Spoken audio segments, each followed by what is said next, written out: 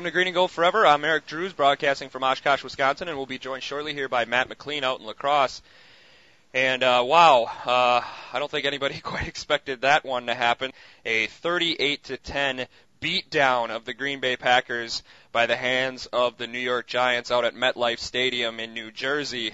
There's certainly a lot of things we can point to and discuss about what went wrong yesterday. And hopefully we can try to figure out some answers as to how they might be able to improve this going forward as the playoffs are quickly approaching, and hopefully the Green Bay Packers will be a part of that. With that, we'll bring in Matt McLean here.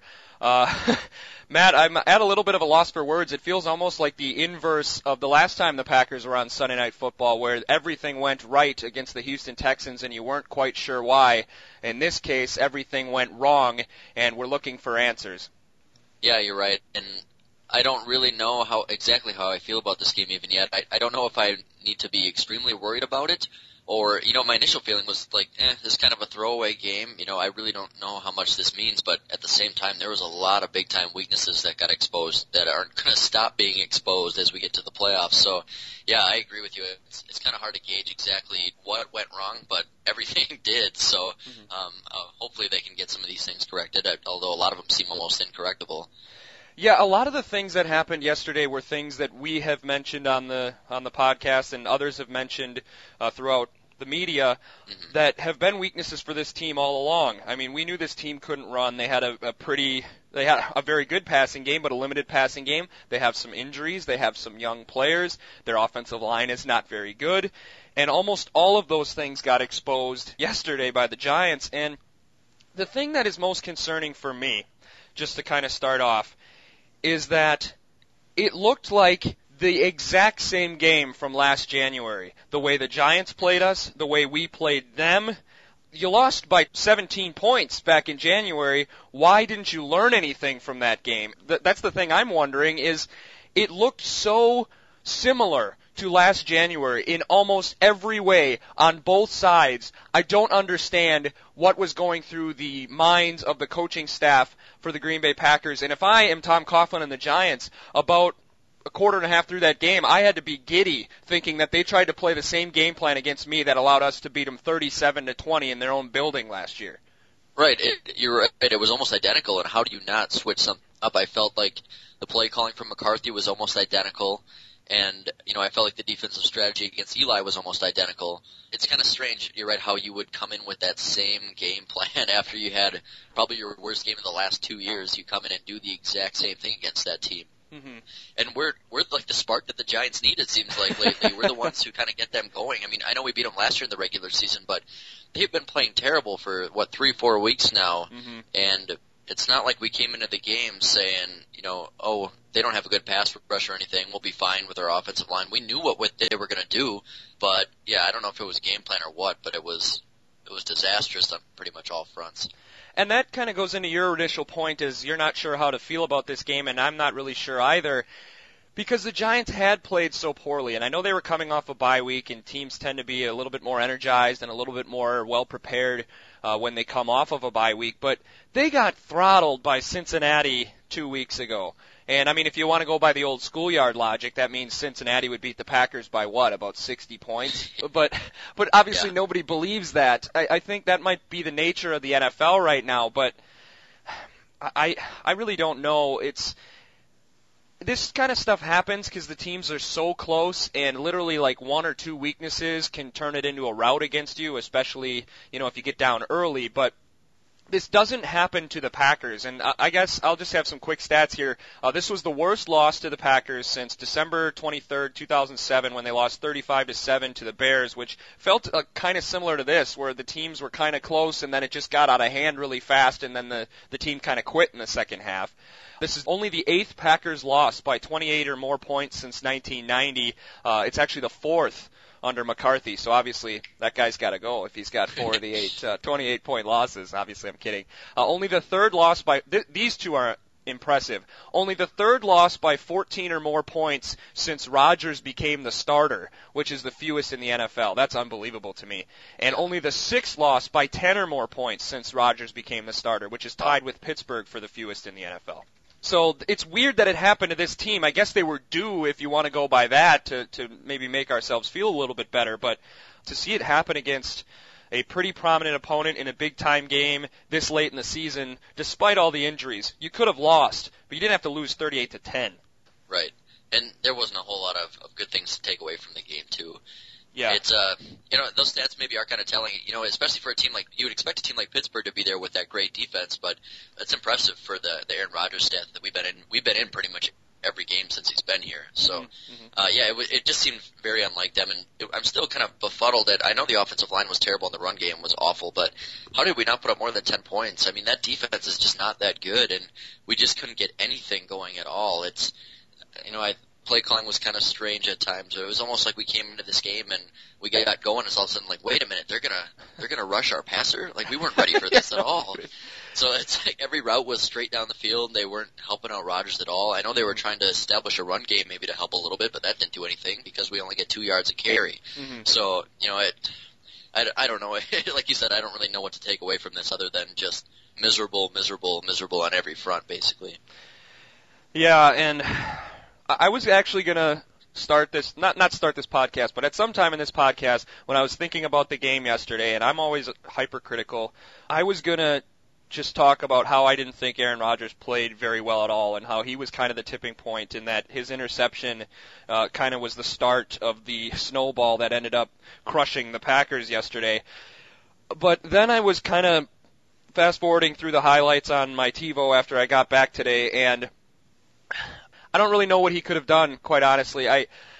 That interception was just a great defensive play. I mean, he pretty much played it exactly how you would, it looks like, from that coverage. I know James Jones looked open, but if he throws to James Jones, I forget, was that Webster who intercepted it, probably stops and knocks it down anyways. I mean, That's just a good defensive play. Those happen sometime. The big ones were the third down sacks, and I looked at that 3rd and 11 sack that was on the first drive of the second half, and I looked at that 3rd and 3 sack, which set up the missed field goal by Mason Crosby.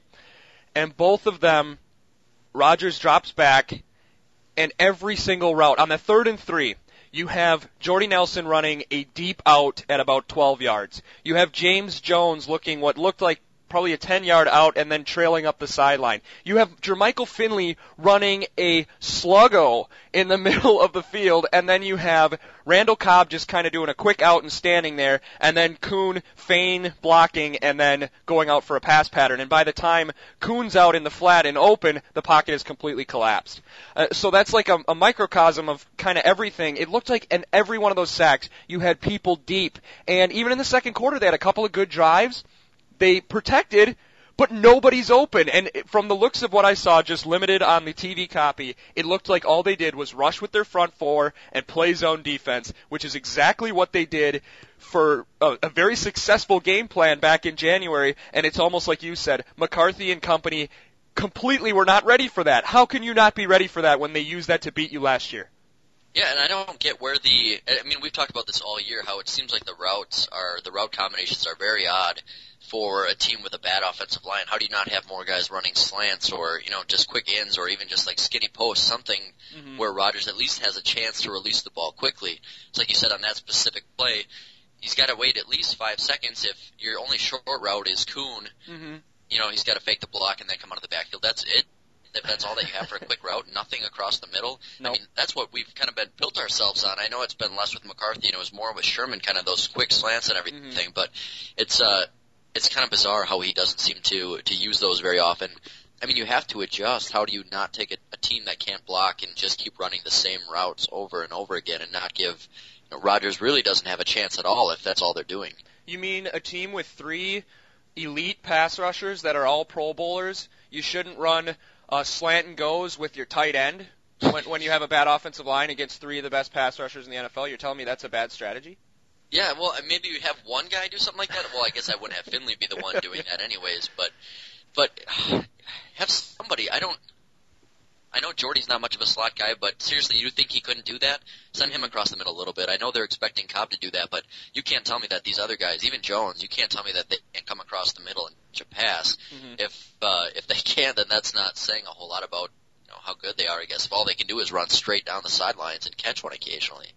Yeah, and James Jones, that's an interesting thing you brought up. He had no catches yesterday, and from the looks of the stats I have in front of me, he had no targets yesterday. So I don't know what's going on with that. Randall Cobb led in the targets again, and Caleb had actually texted me during the game. Caleb Pike, one of our, a friend of ours and a great listener of ours, he had actually texted me that it appeared that he was kind of forcing it to Randall Cobb a little bit. Of course, he was trying to stick it to Cobb when that interception occurred. So I don't know if we were on to something a little bit last week, but it almost feels like they have redesigned this offense to make Randall Cobb the feature guy, and if he can't get open, they don't have anything. And I don't know, and that might be too simple to say that, but we talked about this earlier in the year during the San Francisco game, where it really appears that this coaching staff and even the players are just so darn stubborn that they literally think that their stuff is so good that if they just do it against any opponent, that it will always be successful if they just execute. I admire the philosophy, but if you stick to that, it's not a philosophy anymore. It becomes something more, and then you're going to lose football games against teams like the New York Giants, which even coming into this game, everybody knew this is a horrible matchup for the Green Bay Packers. It always has been. A team that can rush with their front four, and everybody knows in the league now, if you rush with your front four and you can put pressure on Rodgers and stay in zone defense, he will take sacks before he'll turn the ball over. And you could beat the Packers that way, and at the very least, you can make it a lot easier for your team to win because you don't have to score as many points. But how do you not adjust? You can't play the same game you played against the Cardinals against a team like the Giants. Mm-hmm. Yeah, and even, like I had just said briefly before here, they aren't even targeting Jordy Nelson, it seems like, very often during the game. Like you talked about Cobb getting all these targets, Jones not getting any, Finley getting a few, but they're not even really utilizing Jordy, and I don't think it's really on purpose, but I think it's like you said, the defenses know exactly what's coming. I mean, they know what kind of routes he's going to run. He's not going to come across the middle and run a slant or a short route. Mm-hmm. All they have to do is just cover him over the top and cover him with the corner in the zone, and he's pretty much useless for that. So it's you're right, and we had a 5-game winning streak, but really it wasn't that impressive. We didn't beat anybody very good. We played the same game against all of them, pretty much underwhelming, but getting by against some bad teams, and then we tried to run the exact same game plan against the Giants last night, and finally running into a decent team, and we paid for it. And I don't know if they need to start diversifying things a little bit, or exactly what you can do, because they're so limited because of that offensive line, I guess, but just really coming out with the same game plan week after week, it just doesn't seem to work. No, and you brought up a point about the 5-game win streak, and even incorporating the rest of the season. Who have they really beat that was that impressive so far this year? I mean, it's basically a 4-game season so far in terms of decent opponents, and they lost 3 of them. I mean, or maybe 5 if you want to even throw Seattle in there. They lost 4 of the 5 games that they had against decent teams this year. And maybe they shouldn't have lost to Seattle, but they would have beat them 12-7. That's not exactly a triumphant performance. And that was basically the same game as the Giants game, just a less potent offense for Seattle. I mean, the front four was doing the same thing. Our offense was doing the same thing. Just they couldn't put up enough points, but it was basically the same game as the Giants game. Mm-hmm. Yeah, I don't know. I don't know. I really can't put it into words. It's just one of those things that even driving home from work today, trying to think about some of the things that I wanted to cover in this podcast, it almost felt like it didn't happen. You don't see this team just get run off the field like that under McCarthy, and especially with Rodgers at quarterback. But man, the Giants found all the holes, and maybe they got the book on the Green Bay Packers, but you know what? I think the whole NFL needs to get together and start pooling stuff on the Giants, because gosh, is that team annoying. I don't really hate anybody on that team. I don't think they're a dirty team. I think Coughlin's a good guy. I think Eli Manning, if I had to pick one guy in the NFL to hang out with, I'd probably want to hang out with him. But gosh, I'm just sick of this team. just meandering through the season and then deciding to play, and when they do decide to play, as they've shown, they're one of the best teams in the league. Yeah, and I think the thing that shocks me the most is that defense. I mean, the front four obviously they have a lot of great athletes, but they haven't really done much this season. Mm-hmm. And that secondary has been one of the worst in the league. And all of a sudden, you tell me they get Kenny Phillips back, and now all of a sudden they're elite and shut down one of the best offenses in the league. It's just so frustrating to me how it almost seems like it's their game plan to not really fight in this part of the season, and all of a sudden towards the end, all right, let's turn it on. And maybe they know they're good enough that they can get away with that, but it almost like a philosophy, not really just a fluke at this point. Yeah, including yesterday's romp over the Green Bay Packers, the New York Giants are, at least I think this is including yesterday's game, 25th in the league in pass defense, 16th in rushing, but they're 9th in points allowed, so that's pretty good, but 23rd in total yards. I don't get it. I've been trying to figure out this Giants team for 4.5 seasons. I don't understand. I guess I'll just have to let it be. Yeah. It's going to keep doing this year after year, so I guess we better get used to it. Oh, if they win another Super Bowl as like a 10-6 team, yeah, I might have to find something else to do on Sunday. All right, well, let's talk about some of the things that the Giants did well, or I guess some more things the Packers did poorly, flipping it around to the Giants offense versus the Packers defense. Obviously, the Packers' two best defensive players were out of the game in Clay Matthews and Charles Woodson. So the Giants were able to exploit them a little bit. It felt like another Dom Capers special with a ton of zone defense and not a lot of pressure. And when he did try to pressure, nothing happened. I guess, what was your overall assessment of the defense, Matt? I really don't know who to place the blame on to even give you a starting talking point here. So I guess it's up to you. What did you think was the worst part? Oh, I'm going to agree with kind of what you said at first. It just seems like that same kind of Dom Capers game. We've talked about it countless times. We've seen it over and over again. But it's that same game where nobody really stood out as playing bad, but it's just they could do whatever the heck they wanted. You know, everybody they're throwing to is open. They're just going to run right up the middle. I guess I didn't really notice anybody that got, beat a ton. I think Devon House had a really good game. I think Casey Hayward played really well. Mm-hmm. I think Morgan Burnett looked awful. And I know that I just am expecting him to always be awful at this point. Yeah, and I guess we do have to expect that. But, he looked terrible. I guess that's the one that really stood out to me. And the defensive line didn't get anything done. But it just seems like it's more, it seems easy to blame it on Dom because this is that same game, that same kind of zone we've seen. But at the same time, when like you said, when he's sending pressure, they're not getting home. Mm-hmm. And, I think once we get some of these guys back, it'll help. But, we've seen this with a full roster, too. So, it's kind of hard to tell exactly where to put the blame. But it can probably go around the whole team, I would think. Yeah, I think I'll have to agree with that. It just wasn't their day in any way. I agree with House and Hayward. They both look pretty good. I know House got away with a couple that could have been touchdowns against him, but, that's going to happen as a young player. And Casey Hayward still looks really, really good. I mean, sometimes as a defense you're not going to be very good, especially when you don't have your two best players. But, yeah, just another game where they could seemingly do whatever they wanted, and lucky they weren't able to connect much later, or it could have been even worse because they had a chance to score some more points down in the fourth quarter there. Mm-hmm. I guess one thing I wanted to bring up is it wasn't like a Steelers or kind of level or a Jim Schwartz kind of level, but did you feel that the Packers were getting – I know it's got to suck to be getting beat that badly on national TV, but you don't typically see the Packers get that chippy towards the end of a game, and I know McMillan especially had a pretty cheap shot on Martellus Bennett. You had some other guys pushing and shoving after the play. Did you think that was over the line, or was that just kind of your normal level of frustration getting beat 38-10?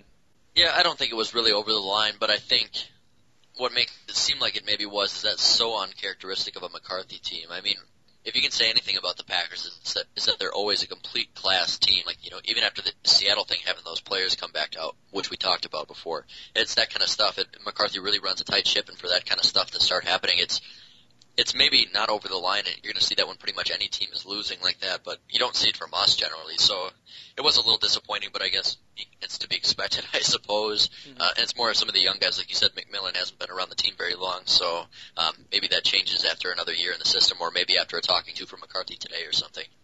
Yeah, I would hope so, and I guess there's not a lot of sample size for how the Packers react when they're down by 28 points. That's true. So, I mean, maybe they normally would have acted like that, but I don't think it was over the line like you notice for, I mean, even the Lions, on Thanksgiving when it was a close game, just acting like knuckleheads nonstop. I didn't really notice that. I just thought it's not Packers like, not to take a moral authority or anything for our football team, but typically, like you said, you don't see that out of them. All right, I guess let's try to make some kind of meaning about this, because that's what everybody's been doing today. Is there anything you can learn about this game and what it means for the future of this team as the playoffs approach?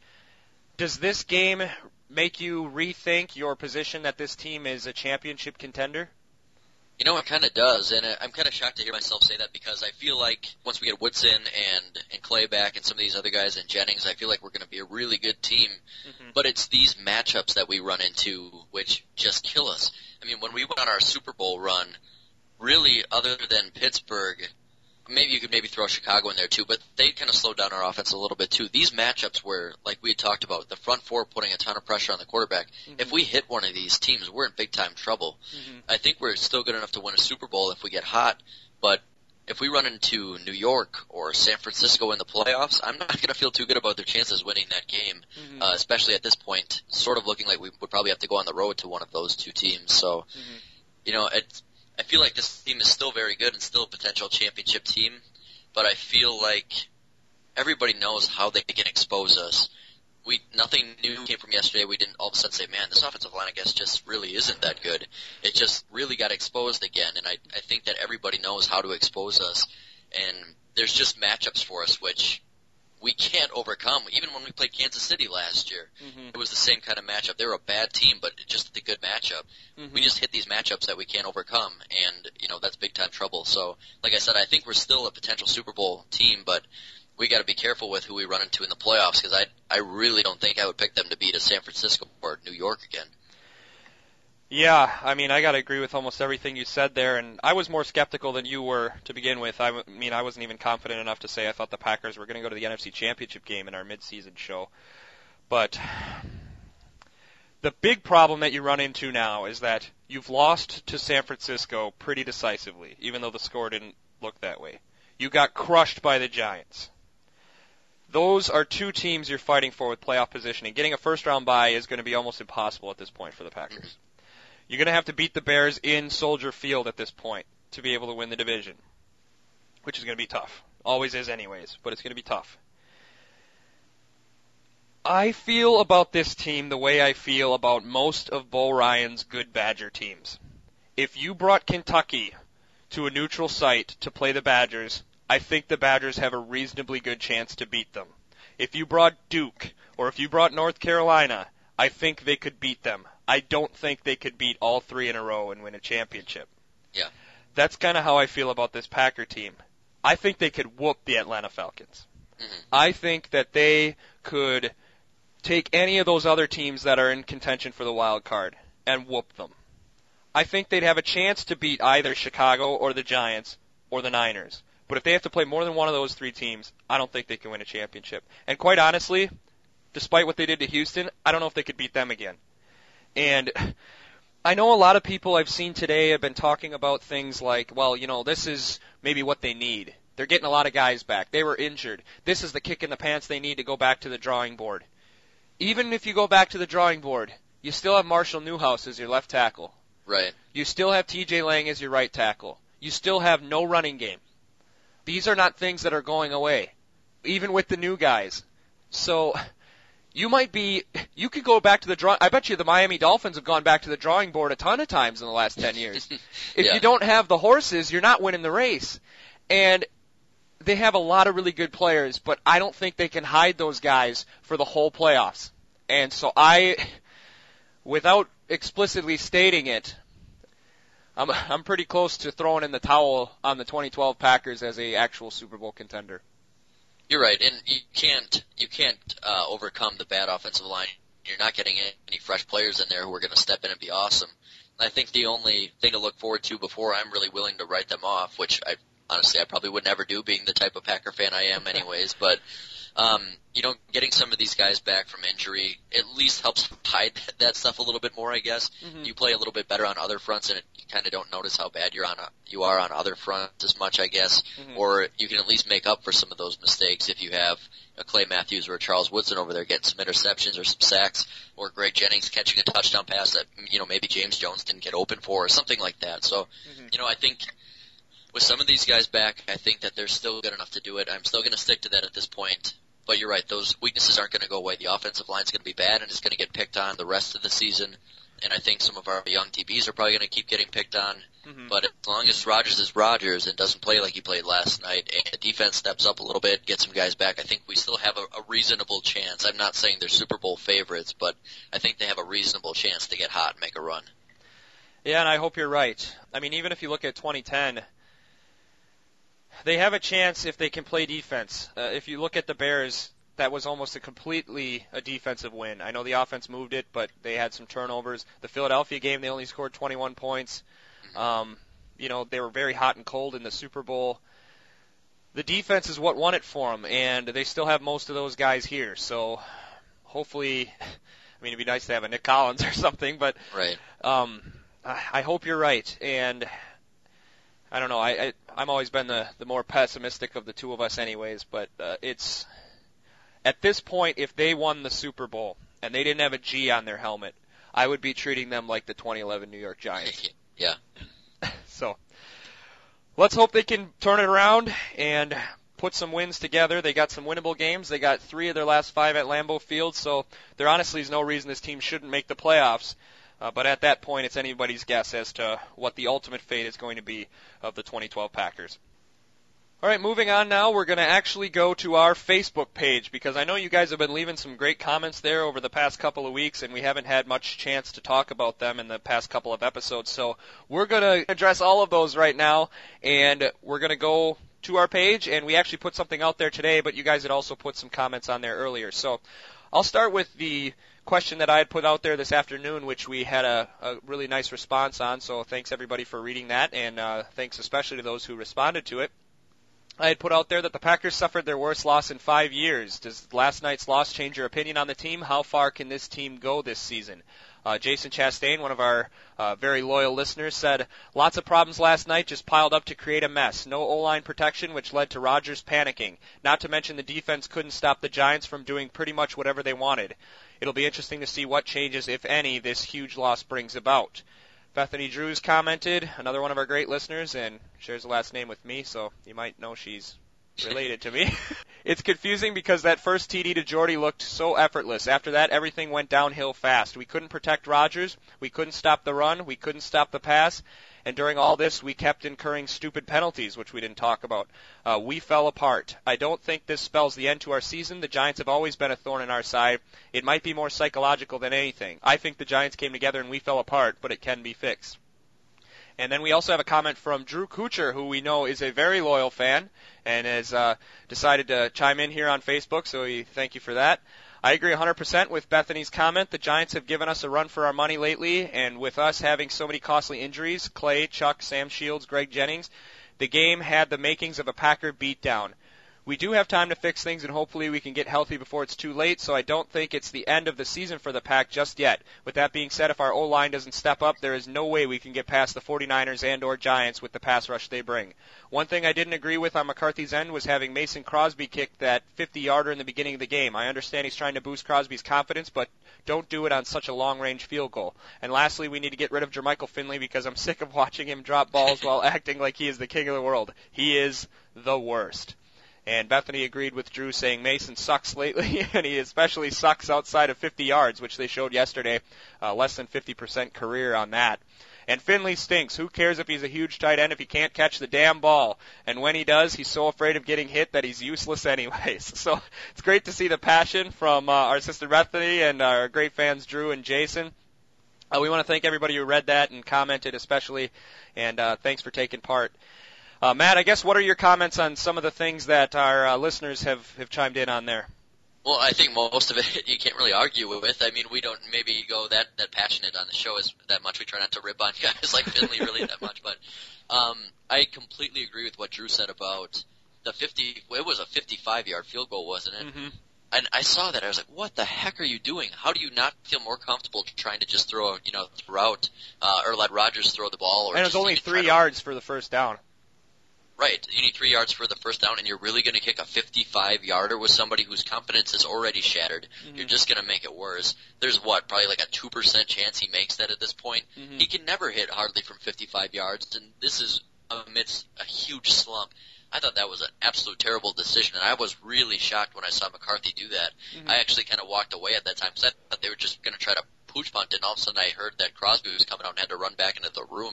And I was like, what in God's name is he doing? I was absolutely shocked about that. I don't know about you, but I guess if he would have made it slump over most likely, but I didn't think he had really any shot at making that one. No, I didn't either. And they showed the stat. He's 13 of 30 prior to that kick from beyond 50 yards over his career, and that's never been his strong suit. I mean, we've talked about it a ton of times on this show that he can kick it really far. He just can't kick it very straight, and that's not anything that has anything to do with this slump. That's been his whole entire career, and I think if anything, that puts too much pressure on a guy who's already in a slump. And I mean, he seems to a lot of times McCarthy will coach like a baseball manager, where he'll just say, let's figure it out. You know, if you got a guy in a huge slump, or if you got something that's not working in baseball, you just keep going with it. You just see if it can work out. Yeah. And he seems to do that with a lot of different things, whether it's his offensive strategy, whether it's players that are in a slump. I mean, we've seen guys like Jermichael Finley drop a ton of balls and he gets sent back out there on the next series.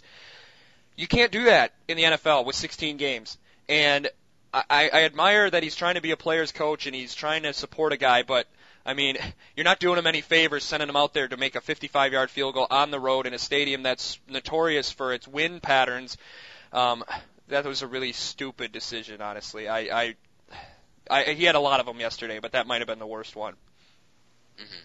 You know, other than that, like we said, pretty much all of it, you can't argue with any of it. Also with the Jermichael Finley stuff, I mean, I know we do rip on him a lot, and I think there's a good reason for it. I think Bethany touched on a couple of key points. I think with the big one that bothers me is how this guy doesn't do more in the open field once he catches the ball. Mm-hmm. I mean, I was extremely impressed with that tip ball that he caught. He bailed us out of another turnover there. Mm-hmm. But for a guy who is that athletic, I mean, he really has all the athletic ability of a guy like, I wouldn't say quite to the level of like Gronkowski or anything, but somebody who should be in the open field making guys miss, running over guys, and he just seems like really scared once he touches it. He's almost like a possession receiver, but at his size, it's really bizarre. I don't ever see somebody that big just go down so easily. And I guess that's frustrating to me. Yeah, I would definitely agree. And for a guy who's touted as being so dynamic, other than last week, I don't remember the last time we saw him running in the open field like he was in that Arizona game. I don't know what it is with this guy, and maybe they're just not. Well, I guess they're sending him on double moves down the middle of the field, so he obviously sucks as a tight end since he can't get open on double moves down the middle of the field. But no, I don't know. I think it almost feels like with the new things they want to do with Randall Cobb that now they have no idea what to do with Jermichael Finley if Cobb is doing what Finley used to do. So I don't know. I feel like I don't think he's as good as he thinks he is, but I don't think he's as bad as his critics have said he is in recent years, if that's fair.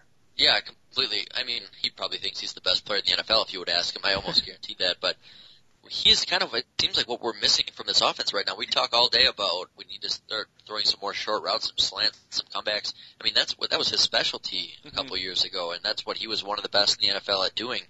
And for whatever reason, it doesn't happen anymore. So maybe we do need to stop sending him down the field and let him just sit in the zone and try to beat that and catch some balls in the middle of the field. But I think he can still be a weapon. Like you said, I think they need to refigure out how to utilize him again. Mm-hmm. Yeah, I got to agree with that. So I want to thank everybody once again for your comments, and now we're going to go to some of the other comments. I know people have made some of their own posts on their own accord on our page, and we greatly appreciate that. So we're actually going to go through the three most recent ones of those, and Matt is going to take us through that. All right, so Caleb posts on our wall here that the Packers lost a game earlier this year over the refs not understanding the rules. The Lions might have lost a game yesterday because the refs had to enforce a new rule that bizarrely states it will try to get the call right, unless the coach commits a minor penalty after the play. Do you feel bad for the Lions, or do divisional lines go further than your sympathies? And this is a tough one for me. I don't know if you want to go first here with how you feel, but I'm really, really torn on this, actually. I think it's a great question.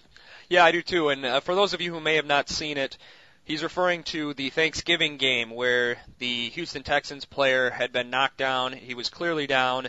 He got back up and ran for a touchdown, and it was like a 70, 75-yard touchdown, and that actually allowed them to tie the game or get close to tying the game. And because Jim Schwartz challenged a play that is automatically challenged, the new rule is that's a personal foul, and then they no longer look at it. I know Mike McCarthy was busted for that earlier this year. And so that cost Detroit a touchdown in a game they ended up losing deep into overtime. Here's what I'll say about it. That's one of the stupidest rules I've ever heard of in my life. I mean, who thought of that? And what were they thinking when they wrote it down? And what were they thinking when they voted yes on it? I mean, that just is so stupid. It's like almost like a schoolyard thing or something like a mean teacher would do to you. Like you point out something they did wrong. Well, I don't want to hear it from you, and now we're just going to go this way anyways. I mean, it just seems really dumb. I don't imagine that rule will last through this next off season. But as far as feeling bad for the Lions, no. Jim Schwartz, the way he coaches, the way they sulked for a quarter and a half after that happened. Gunther Cunningham, who of course, is a model for civility on the sidelines anyways, punts his clipboard, and they all just were sitting there with smug looks and being PO'd the rest of the game. I have no sympathy for the Lions. It's a dumb rule, but if it had to screw somebody, I'm glad it was them. Yeah, you're right. With that last part you said, with the way that they play the game, I have really no sympathy for them. And their team probably, yeah, because it probably cost them the game. Mm-hmm. But, yeah, with the way the Lions are, the way they play, I was getting so frustrated watching that game, watch them throw down guys after every play that weren't even involved in the play, mm-hmm. and somehow they weren't getting called at all, so they got bailed out a little bit anyways. But, yeah, no, you already kind of ripped on the rule, so I won't really go there because I've heard that all day. But one thing I do want to talk about, you talked about the rule being dumb, which it is, but also how dumb are you as a coach if you don't know that rule? It's happened to other coaches this season. Okay, it's new, but you know that's the rule. You have to know that's the rule. That's part of your job. Mm-hmm. So I'm going to rip on Jim Schwartz a little bit here, too, and say, yeah, the rule's stupid, but as a head coach, you have to know better than that. It's not like it hasn't happened at all, so I think a lot of the blame goes to him, too. So, I don't really feel bad for them because of this as well, as because he needs to know that being a head coach in the NFL kind of requires you to know the rules. So that just adds to me not feeling bad for Detroit at all. Yeah, that's a good point, and obviously, having mentioned McCarthy, I believe it was the Saints game when he was called for that. So it's not like he's setting any kind of precedent here. I mean, it's already happened. And so it's almost, you almost expect that to happen to Jim Schwartz because he got wronged, so then he starts acting like a baby, and he probably just starts, he threw his flag, but he also probably threw his clipboard and his headset and a few backup players on the ground before the refs came over and told him he can't do that. So, he's just he's an immature guy, and I don't think he's that good of a football coach as this year has shown. So hopefully he gets lost pretty soon because, well, maybe let him stay there. I don't mind the Lions sucking every year. Yeah, that's true. I mean, if they're going to keep playing the way they're playing, I mean, they're going to keep costing themselves with penalties, and so I don't think they're a legitimate contender as long as he's around, so I'm fine with him staying there. Yeah, he just might be annoying twice a year. Yeah, he's makes them easy to hate. Yeah. Our next comment by Brian Dinsey was, he's got a few questions in here, so let's address maybe one at a time here. Mm-hmm. We have kind of discussed this one a little bit, I believe, on a what-if segment, if they had been able to keep Holmgren around, I believe, right? Mm-hmm. Eric, I don't know if you want to maybe touch on this a little bit, kind of a quicker answer than a whole what-if segment here, but what you would think would have happened if they kept Holmgren around. Sure. The big one for this, I think, is deciding how much differently it would have been, because the Packers have not been unsuccessful since Mike Holmgren left. Obviously, other than, 5 seasons in the 14, 15 years that he's been gone, they've made the playoffs. So they certainly have been very successful since he's left. I guess the only decision is what you think is going to happen maybe in that kind of year that was Ray Rhodes, Mike Sherman, when they still had kind of that core of the Super Bowl team together, and I guess how you think it's going to affect Brett Favre's legacy. They lost a lot of guys after 1998. I know those, even members of the team, such as Mark Chmura, has argued that 1988 might have been a lot different if they had known Mike Holmgren was going to stay. That was a very stressful item for that team to work through. I think maybe he's somewhat right, but I don't think it's that much different considering that how good the Vikings were that year. They're still going to be a wild card team, so I don't think that they probably would have been a Super Bowl winner anyways. And then they lost a lot of guys in 1998. Whether Holmgren was staying or not, Robert Brooks was about to retire because he was beat up. Mark Chmura was beat up. You had Reggie White retiring. So I would think that if Holmgren stays, the history of the Packers or the future from 98 on would have been pretty similar to what it is now. And Mike McCarthy's obviously not the coach. I would say that some things are different. Obviously, drafts are going to be different because in all likelihood, Mike Holmgren would have eventually become the general manager. So I don't really know what's going to happen, but I think Holmgren's a really good coach, but I don't think he's one of those he's one of those kind of middle really good coaches, like a Super Bowl winner, probably could have won more, but I don't think he's like a Chuck Noll or a Joe Gibbs or a Bill Walsh or Vince Lombardi. I think he's the tier below. So even with Favre a longer period of time, I don't see the Packers winning another championship with him. Yeah, and it's kind of like how long do you think he's going to stay around for, I guess. So if we're saying that they maybe never let him go, it would be curious to see how long they would have hung on to him for, too, or how much they would have put up with. Just assuming our seasons went the same as they did with him there, I wonder if they let go of him, after the 2005 season or whatever when we struggled, or if they would have ever really let him go because he's, was so popular around here. But I agree. I don't think with what he does as opposed to, maybe they get an extra win or something every season when instead of Ray Rhodes or Mike Sherman, but I don't think that with the talent that was here, that it's going to be a ton different. Like you said, those players were still going to leave before '98 or after that, I guess. So I don't think that like you said, he was a great coach, but I don't think he was that big time maker coach as well that would have taken us to Super Bowls with those rosters. So I agree. I think maybe a couple more wins a year, but not any more championships than we got. So no, and you got to think too. Just real quick before we end this is it's easy to think what the Packers might have done, but even with Mike Holmgren and the talent they had or similar to it, are they better than the Kurt Warner Rams? Are they better than Belichick and Brady? Are they better than Manning and the Colts? I don't think so. So I don't think there's a lot of room to win titles there. No, completely agree. Next question from Brian is who is your favorite Packer of all time? And he says not including Brett Favre, which doesn't change my answer at all, I don't think. But maybe it does for you. I don't know. It would be tough to put him as my favorite. I certainly have forgiven him much faster than people who were on the Rodgers, Ted Thompson, McCarthy side like I was. So I don't know if that changes my answer. This is really hard. My favorite Packer. I don't want to go and pick somebody from before I was around because I think that's kind of silly. I mean, you can if you want to. Maybe silly is not the right word, but I would say my favorite Packer of all time. Honestly, it's hard to not pick Donald Driver. He's just a really cool guy. He's a gutsy guy. He had a cool backstory. He's been here forever. That was one of my favorite things about seeing the Packers win the Super Bowl in 2010 is knowing that he got a Super Bowl ring. And so I would say that he's probably my favorite Packer. I'll throw a couple of honorable mentions out there just for other guys that I really like that I think were underrated and forgotten by Packer fans a little bit. I know we probably didn't like him that much when he was around, but in hindsight, for guys I actually saw play, I really like Antonio Freeman too. I think he's an entertaining guy and he's a better receiver than he gets credit for. And I was always a huge Ahman Green fan because although I've kind of changed my tune a little bit, back then old Brett Favre throwing interceptions scared the hell out of me and I wanted them to run with Ahman Green 75 times a game. So I think Ahman Green would be on that short list, but Driver's my favorite. And I'm going to actually agree with Driver there. He's always been a guy that I really looked up to. Being a receiver in high school, I looked up to him. And I remember when he first got to the Packers and watching him in training camp, I just started rooting for him. And I actually had a Packers Donald Driver jersey custom made for me before they were even sold, before he was even really a big-time name, or before these Dancing with the Star bandwagoners came around. So. Yeah. But yeah, he's always been my favorite, and it's hard to see him with this diminished role, but I'm still going to go with him. My favorite growing up was Leroy Butler, so maybe he would be right there for me too, but I think I'll go with Driver on this too. For me, Brett Favre, I'm one of the rare Packer fans that was never really a huge Brett Favre fan. I liked him a lot in the 90s when we were winning Super Bowls or going to Super Bowls, but I kind of struggled with him a lot from like 99 to 2006, and he finally kind of started to turn me around in 07 when he started playing better, turning the ball over less, but then he obviously did what he did, so it was pretty easy for me to let him go personally. So he's not really near the top for me, I guess.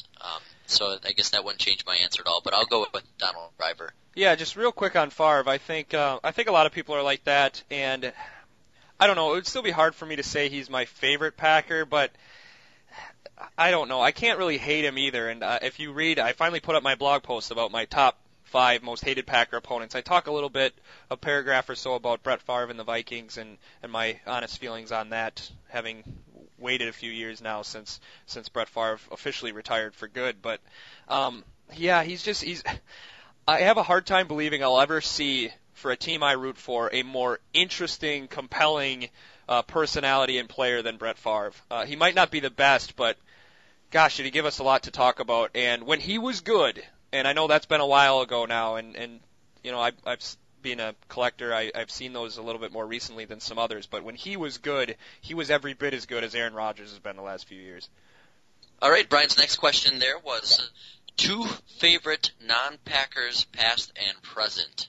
So who are your two favorite non-Packers both right now and then I guess of all time? Okay, my favorite non-Packer right now. Oh boy. I'm one of those people that doesn't like anybody that doesn't play for the Packers until they're already retired. Jeez, this is hard. I guess right now, I mean, it changes like literally weekly almost for me for these. I'll say the one I'm rooting for the most for non-Packers for the weirdest reasons is a guy I never really cheered for because he's so dominant. It's Peyton Manning. I really like Peyton Manning. I think he's a good guy, and I'm glad that he's playing so well coming after his injury. So I probably would not have said that a few years ago, and I probably won't say that a few years from now. But right now, my favorite present non-Packer is probably Peyton Manning.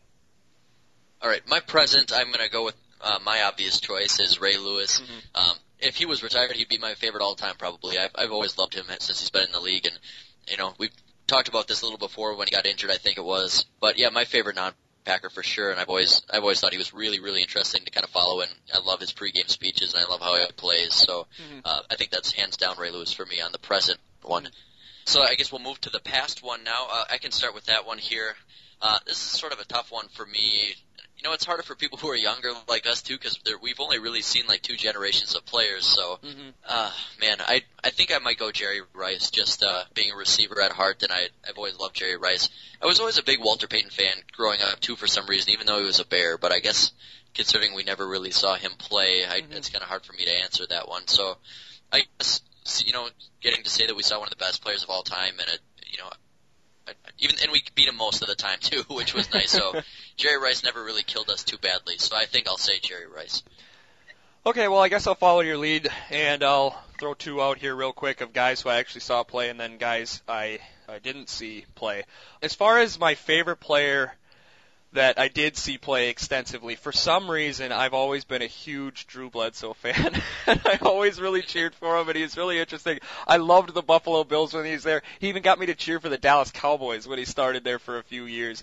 And so I always was a big Drew Bledsoe fan. So I'd say he was the one guy that I stuck with probably the whole time. I get favorites here and there, and then they fall out of my graces or whatnot for various reasons. So I think it helps that he lost to us in the Super Bowl. So I'll say Drew Bledsoe for a guy I saw extensively.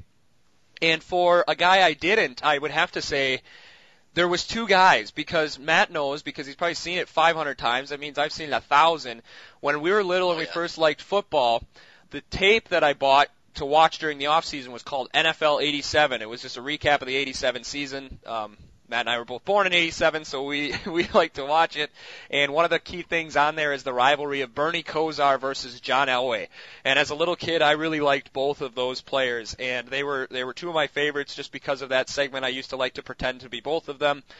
Of course, John Elway came back later in his career and beat us in the Super Bowl, and then he kind of fell out of my graces. I still like to watch him, but obviously that burns a little bit. So Bernie Kosar will be my favorite player of all time that I never saw actually play extensively. You might be the only non-Browns fan who would say that answer, but you've always kind of had an obsession with Bernie. Yeah, I love Bernie. Alrighty, so I guess for the last one here, that's all for Brian's questions here. And one thing we wanted to talk about here was Hayden Fleming, who was one of our Facebook followers and listeners, had a really good what-if segment that we can kind of talk about here quickly. We've sort of talked about the era a little bit here, so I think we're going to focus more on the actual playoffs here. And that is, I have a great idea for what-if segment. What if the Packers beat the Arizona Cardinals in the 2009 Wild Card shootouts? So we've kind of talked about the long-term implications of this potentially. But I guess where do you think the Packers go in that playoffs if they're able to get by Arizona? Thinking about this topic has always scared me. Like, legitimately gets me to the point where I'm too freaked out to think about it any further. Because, for me, the Packers are a much better matchup than the Cardinals were with the New Orleans Saints. And if the Packers end up beating the Saints, I think that the Vikings win the Super Bowl. I don't think Green Bay was going to beat Minnesota in the Metrodome. I know the scores were semi-close in the end, but the Vikings crushed the Packers both times, essentially, when they played in the 2009 season. They had no answer for Brett Favre. They couldn't do anything, and their offense, if you remember, both of those games was completely stymied in the first half and then got on a run as the game was getting out of hand to make the final score look a little bit closer. Thankfully, I don't think they would have beat the New Orleans Saints, having looked at some of the statistics. The Saints were one of the highest scoring teams of all time. The Packers were pretty good that year, but their offense was really good, one of the best offenses in team history, but I still don't see how they would have beaten New Orleans, scored enough down in that dome. New Orleans was just dynamic that year, so I think maybe it flip-flops a few things. I think they give New Orleans a better game than perhaps the Arizona Cardinals did, because they got crushed. I think they lost by like 4 or 5 touchdowns. But I still don't think that they beat the New Orleans Saints. New Orleans was forcing turnovers like crazy on defense. And, of course, Dom's, that was the quintessential Dom Capers year where we beat up on all the bad quarterbacks, and every good quarterback we played tore us to shreds. So I think the Packers, if they beat the Cardinals, it's not much different, thankfully.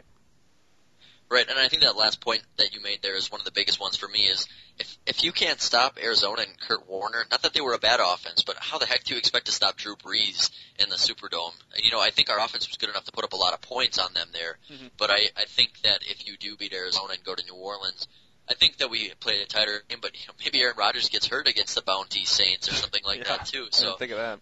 But I think we play them tighter, but I don't think we win. With how bad our defense was against Arizona, I can't see it getting any better against Breeze. So I think if we beat the Saints, I think you might be right, though. I think the Vikings probably could have outdone the Colts in the Super Bowl, which would have been a terrifying moment for Packer fans like me all over the state. So I'm glad that didn't happen. So maybe, again, what always seems to happen to us in these what-if segments is we kind of think that what ended up happening is probably for the best because we avoided a Brett Favre Minnesota Vikings Super Bowl. It would have been a good game against the Colts, but I think that they probably would have beat them. Yeah, no, like I said, I agree. And then you got Brett Favre has won as many championships for the Vikings as the Packers, and I mean that almost. I mean, I know maybe you're not the biggest Brett Favre fan, but can you imagine what that would be like having to live with that? I mean, it would almost invalidate the whole 16 years he was here. And it would have been a lot harder for him to come back. Yeah. I know it hasn't happened yet, but it will. But it would have been a lot harder for him to come back here and fall back into the good graces of people like me if he had won a Super Bowl with Minnesota. It probably would never have happened for me anyways. He might not have had to come back if he would have won a Super Bowl with the Vikings, because now all of a sudden he gets to go to all the reunions with all the Vikings greats, and he might not need Green Bay if he becomes the Vikings legend. Instead, now he's just kind of a mercenary who missed his final shot. Right. Okay, so thanks everybody on Facebook, Caleb, Brian, Hayden, of course Bethany, Drew, Jay. Thanks everybody for going to our page, for commenting and getting involved. And of course, if you would like to get involved again, you can go, and of course, if you haven't got involved before, what are you doing? Go to Facebook right now. That's Green and Gold Forever Podcast. You can type us a comment. You can also tweet at us, at Green Gold Forever. That's the number 4. Or give us a comment underneath this podcast you're likely listening to now at our Podbean page. Green Gold Forever, that's the number 4.podbean.com. Likely if you're hearing this podcast, you already know how to get there, but I just thought I'd help you out. So interact with us and get your topics discussed on the show or get your comments read on the show. So thanks everybody for listening, and thanks for commenting. Next up, we have the Minnesota Vikings, who themselves had quite a beatdown at the hand of the Chicago Bears yesterday. It's in Green Bay. We have 4 division games left for the Green Bay Packers. Matt, what are your expectations? Are the Packers going to come out roaring and recover from this, or is it going to be another dogfight with a team who has some capable pass rushers? I think it's the latter. I think it's a game we're going to win, but I think it's going to be a tough one. And I think, like you said, the front 4 is pretty good for them. And I think their offense is at least good enough. It scares me going in to see Adrian Peterson there again. I know he's back and rolling, and if there's something that we struggle at, it's been stopping the run lately. So having to see him on the other side, I think he's been one of the best running backs in the league this year. So if we can maybe slow him down a little bit, force Ponder to throw, I think obviously that gives us the best chance. But I think Percy Harvin is expected to play next week, if I'm not mistaken. So that's another dimension we have to worry about. So I think it's a win for us, but I think it's another tough one. Let's see here. If I'm going to give out a score, I think I'm going to say maybe 30-21, something like that. Okay. Yeah, I agree. It's kind of scary, but I think Christian Ponder makes it a little less scary. Right. I almost have no idea what to expect from this team. It feels like 2 seasons ago when we played the Vikings last, just because we played them, 3 weeks apart last year, both pretty early in the season. There's been so much that has happened since then. I mean, we've played the Giants 3 times since we've last played the Minnesota Vikings, so it's kind of strange. The Vikings have really matured since then, but I still think they can beat them. I'm not so confident about the last game of the season at the Metrodome, but I think they can beat them here. So I will say weather permitting, I guess. I think that the Packers can beat the Vikings. I'll say 27-17. All right, so that about wraps it up for another week of Green and Gold Forever. Thanks for listening in and hearing us talk about a pretty depressing game yesterday. So we'll see you next week. Hopefully we'll have better news to share and better things to discuss. And if you want to go to our Podbean page, I also have a blog post that you can read, or you can just listen to the podcast and comment on that as well. So thanks, everybody. Have a great week, and we'll see you back here next Monday. Take care, everyone.